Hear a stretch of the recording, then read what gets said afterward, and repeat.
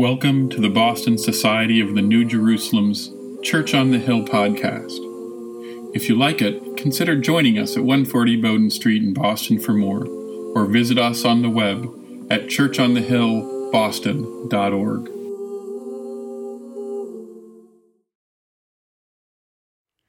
Good morning. This reading is from Hosea 11, verses 1 to 11. When Israel was a child, I loved him, and out of Egypt I called my son. The more I called them, the more they went from me. They kept sacrificing to the Baals and offering incense to idols. Yet it was I who taught Ephraim to walk. I took them up in my arms, but they did not know that I healed them. I led them with cords of human kindness, with bands of love. I was to them like those who lift infants to their cheeks. I bent down to them and fed them. They shall return to the land of Egypt, and Assyria shall be their king, because they have refused to return to me. The sword rages in their cities, it consumes their oracle priests and devours because of their schemes. My people are bent on turning away from me. To the Most High they call, but he does not raise them up at all. How can I give you up, Ephraim? How can I hand you over, O Israel? How can I make you like Admah? How can I treat you like Zeboim? My heart recoils within me. My compassion grows warm and tender. I will not execute my fierce anger. I will not again destroy Ephraim, for I am God and no mortal, the Holy One in your midst, and I will not come in wrath. They shall go after the Lord, who roars like a lion, and when he roars, his children shall come trembling from the west. They shall come trembling like birds from Egypt, and like doves from the land of Assyria. And I will return them to their homes, says the Lord. And this is the word of the Lord. Thanks be to God. Chapter 12, verse 13 through 21. Someone in the crowd said to him, Lord, tell my brother to divide the family inheritance with me. But he said to him, Friend, who set me to be a judge or arbitrator over you?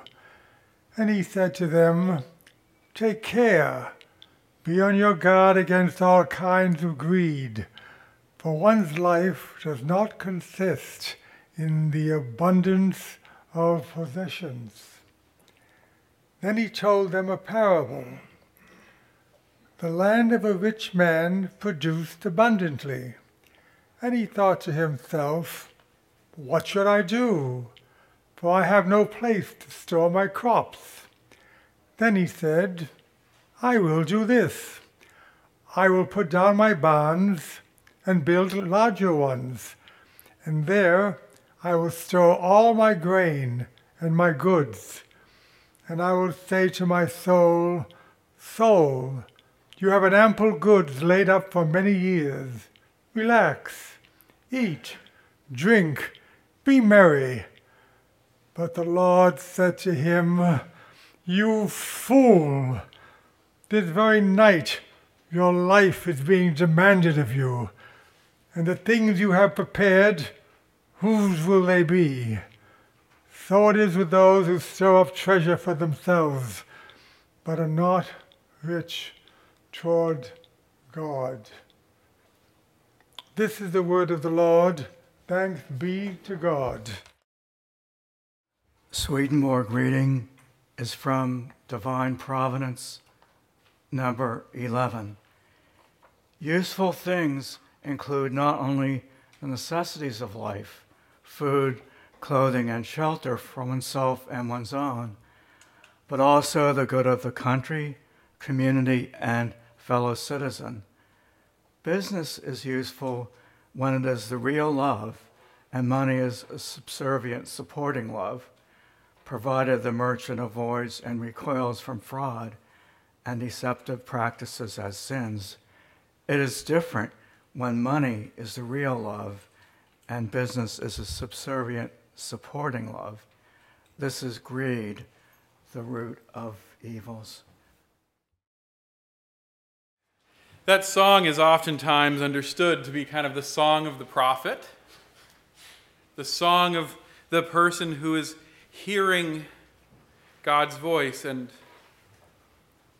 then being sent to tell a bunch of people who don't want to hear what they have to say something that they'd rather not have to say to them.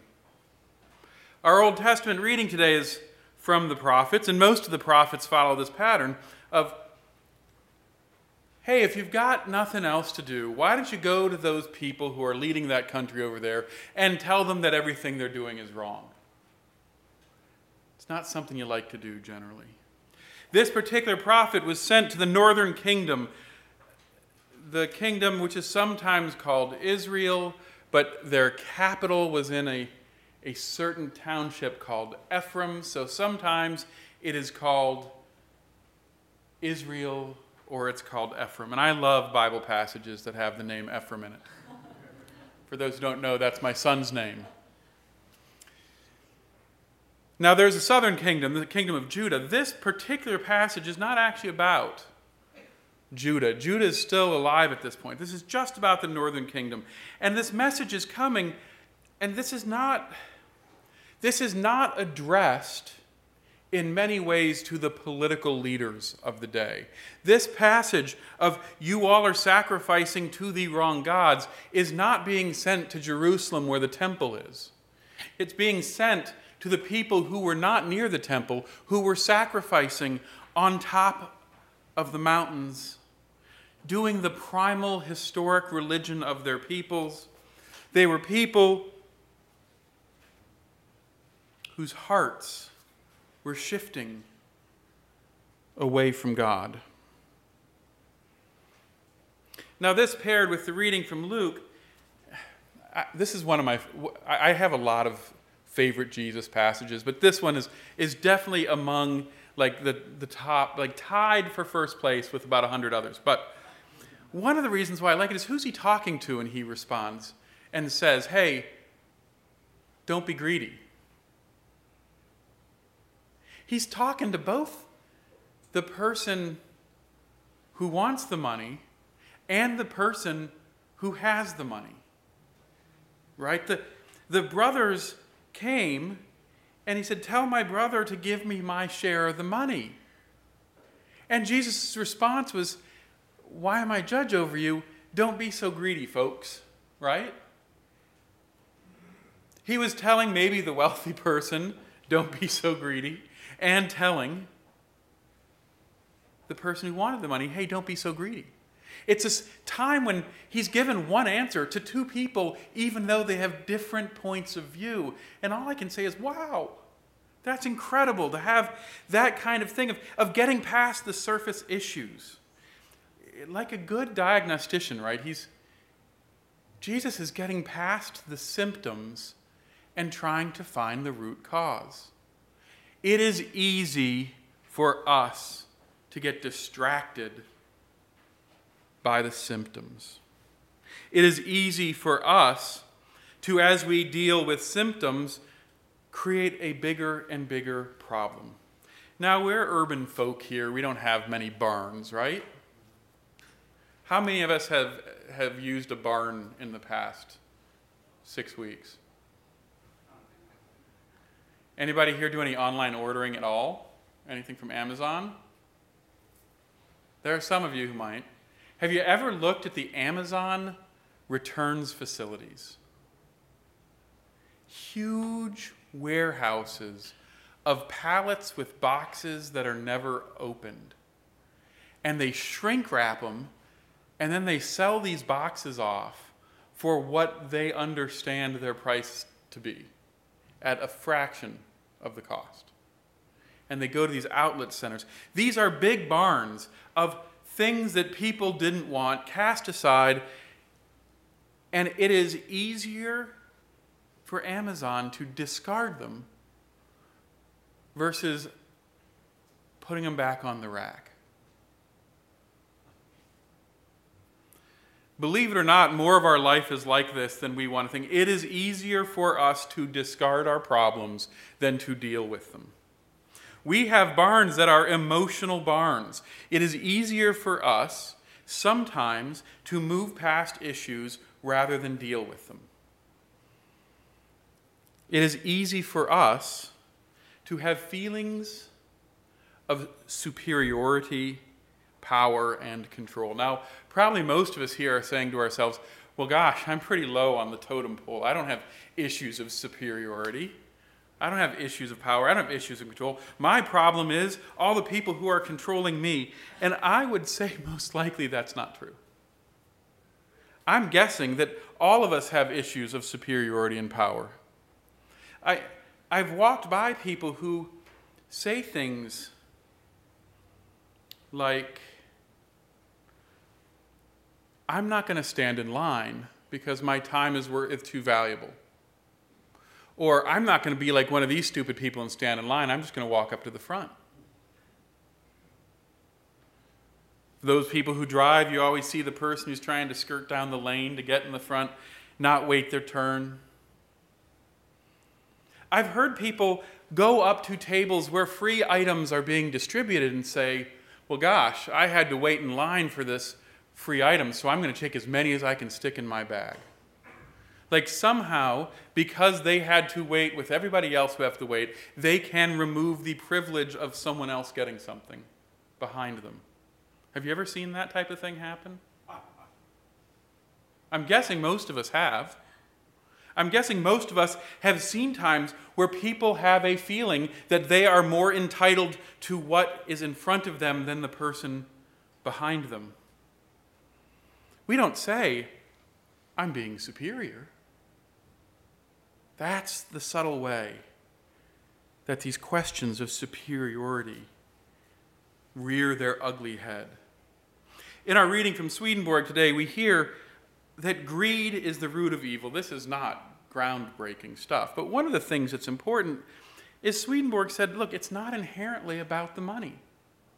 It's not about the things that we are identifying as the problem. It's not about the symptom. It's about the root core, the root cause.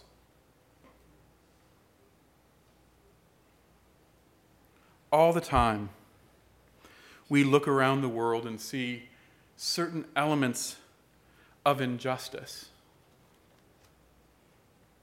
But we rarely ever ask ourselves, how do we participate? How do we act unjustly toward the person sitting next to us? We have a tendency of people to, in our desire to control our world around us, to use truth to hurt other people. Swedenborg actually says that swords in the Bible represent truth, and they're double-edged. So you can use a sword to cut falsity, but you can also turn the sword over and use the other edge and use truth to cut love. Facts. We have all sorts of facts. I heard news stories of a study done showing that police officers, regardless of race, were as likely to be violent toward African American males. Instantly, that report, once it was released, was used by people to say, look at the problem we have with racism in our culture, that racism transcends the race of the perpetrator of the racism. And on the other side, instantly another group said, well, that's a reason why police shouldn't have quota systems. That's a reason why we shouldn't seek diversity, is because diversity doesn't actually change the outcome. Instantly, a fact, this study was done, and both sides could wield it however they wanted it. Not many people paid attention to the actual condition. They just looked at the symptoms. They want to make things better for their representative. They are paid by the corporate lobbyists to defend corporate rights. They defend the corporate rights. If they are paid by groups trying to attack the corporate interests, then they use the truths to attack corporate interests. And you have this lack of people who want to sit down and say, how do we love more? We build bigger and bigger barns all the time. We decide that we are a Democrat or that we are a Republican, and we defend our identity regardless of whether or not it's true. We build bigger and bigger barns all the time. We categorize ourselves with a certain opinion or a certain understanding. We brand ourselves even though we don't want to say that we're branded. We build a bigger barn. What are we saving? These truths, these values, these ideas. When we claim that we are inherently right over other people, that's a feeling of superiority. When we don't let another person talk because we want to convince them so much of our point of view, when we get angry because somebody disagrees with us, these are bigger and bigger barns that we are building. These are things, these are times where, believe it or not, we are placing ourselves in front of God and in front of our neighbors. These are times when we are not asking the bigger questions of what does it mean to love, because our identity is so caught up in the symptoms.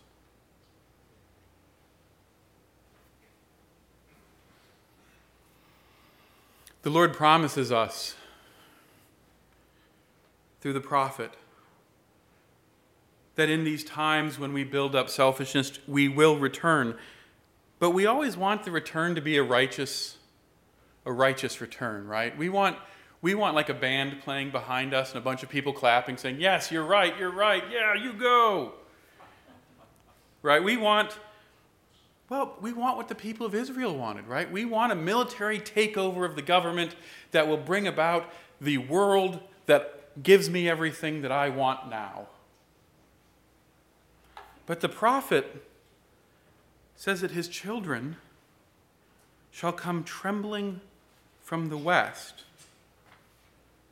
trembling like birds from Egypt, trembling like doves from Assyria. It's not a show of might. It's a show of mercy and struggle from a distant land. The abundance of possessions, it's really easy for us. I don't know if anyone's ever heard of the Simplicity movement.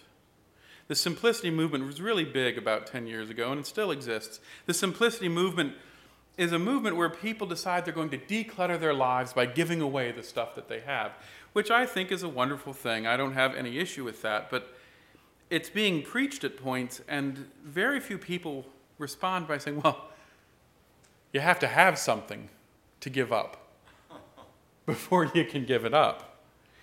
But again, the issue there isn't, the question with simplicity isn't, I have too much stuff. The issue is, how much of my life is distracted by the symptoms of living versus the actual crisis? The person who gives up their stuff is giving up their stuff because all of a sudden they start to realize the acquisition of material wealth isn't helping them. They're looking for something deeper. Well, I would argue if a person who is countering this, remember that thing, this truth is a sword that cuts both ways? This is where I'm going to use, maybe the term fact is a better word. The simplicity movement as a fact can be used two ways. Because at one side, it can cut through you saying, you should give up what you have. And the other direction is, I don't have enough. Both of those things are the same condition, but different symptoms. If we define ourselves by the things that we have, the desire to get rid of or the desire to possess is the same problem. You're fighting over possessions. You're either lusting after something or you're overly inundated with something. But the core aspect of what you're supposed to be is cluttered. The reality is, whether or not you have a lot of stuff, whether or not you have a little of stuff, the question is, what are you doing to engage your life? What are you doing to not store your life in your spiritual barn? How are you actually making the decision to live a meaningful way today? It's very Buddhist, the idea of saying you must live in the moment. We can use news and politics to distract us from living. That sounds weird, because a lot of people, but I want to be informed. I hear a lot of people talking about things that they cannot control, they cannot understand, and they're sitting there doing that while people around them are hurting. Have you ever seen that happen? We can distract ourselves with news because talking about political issues is far better than having to actually figure out what I'm going to do today to make the world a better place. Many people, I've said this over and over again, many people can name who their representative is in Washington. Very few know who it is in the State House. And I'm guilty of that. I'll be clear. I was amazed when I went to lobby and found out that my state senator was actually the president of the Senate. I was like, look at that.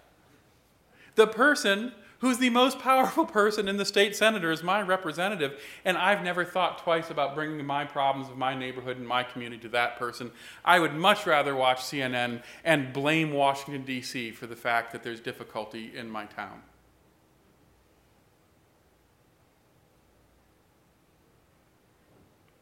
We're cutting ourselves off from living sometimes. These barns are places where we store the potential energy of our lives. They are places where we store our ability to make a difference.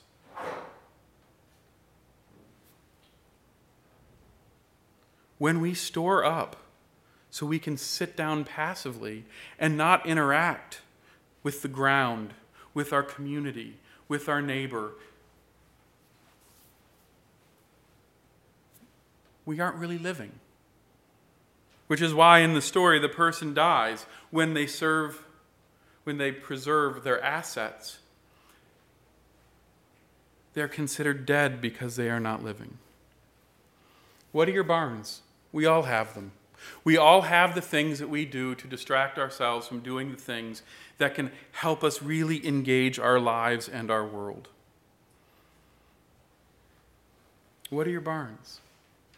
And what will you do to open the barn doors and let the goods out of the barn so that you can live a life where every day you feel like you've shown love, compassion, and care to your neighbor and you've made a difference?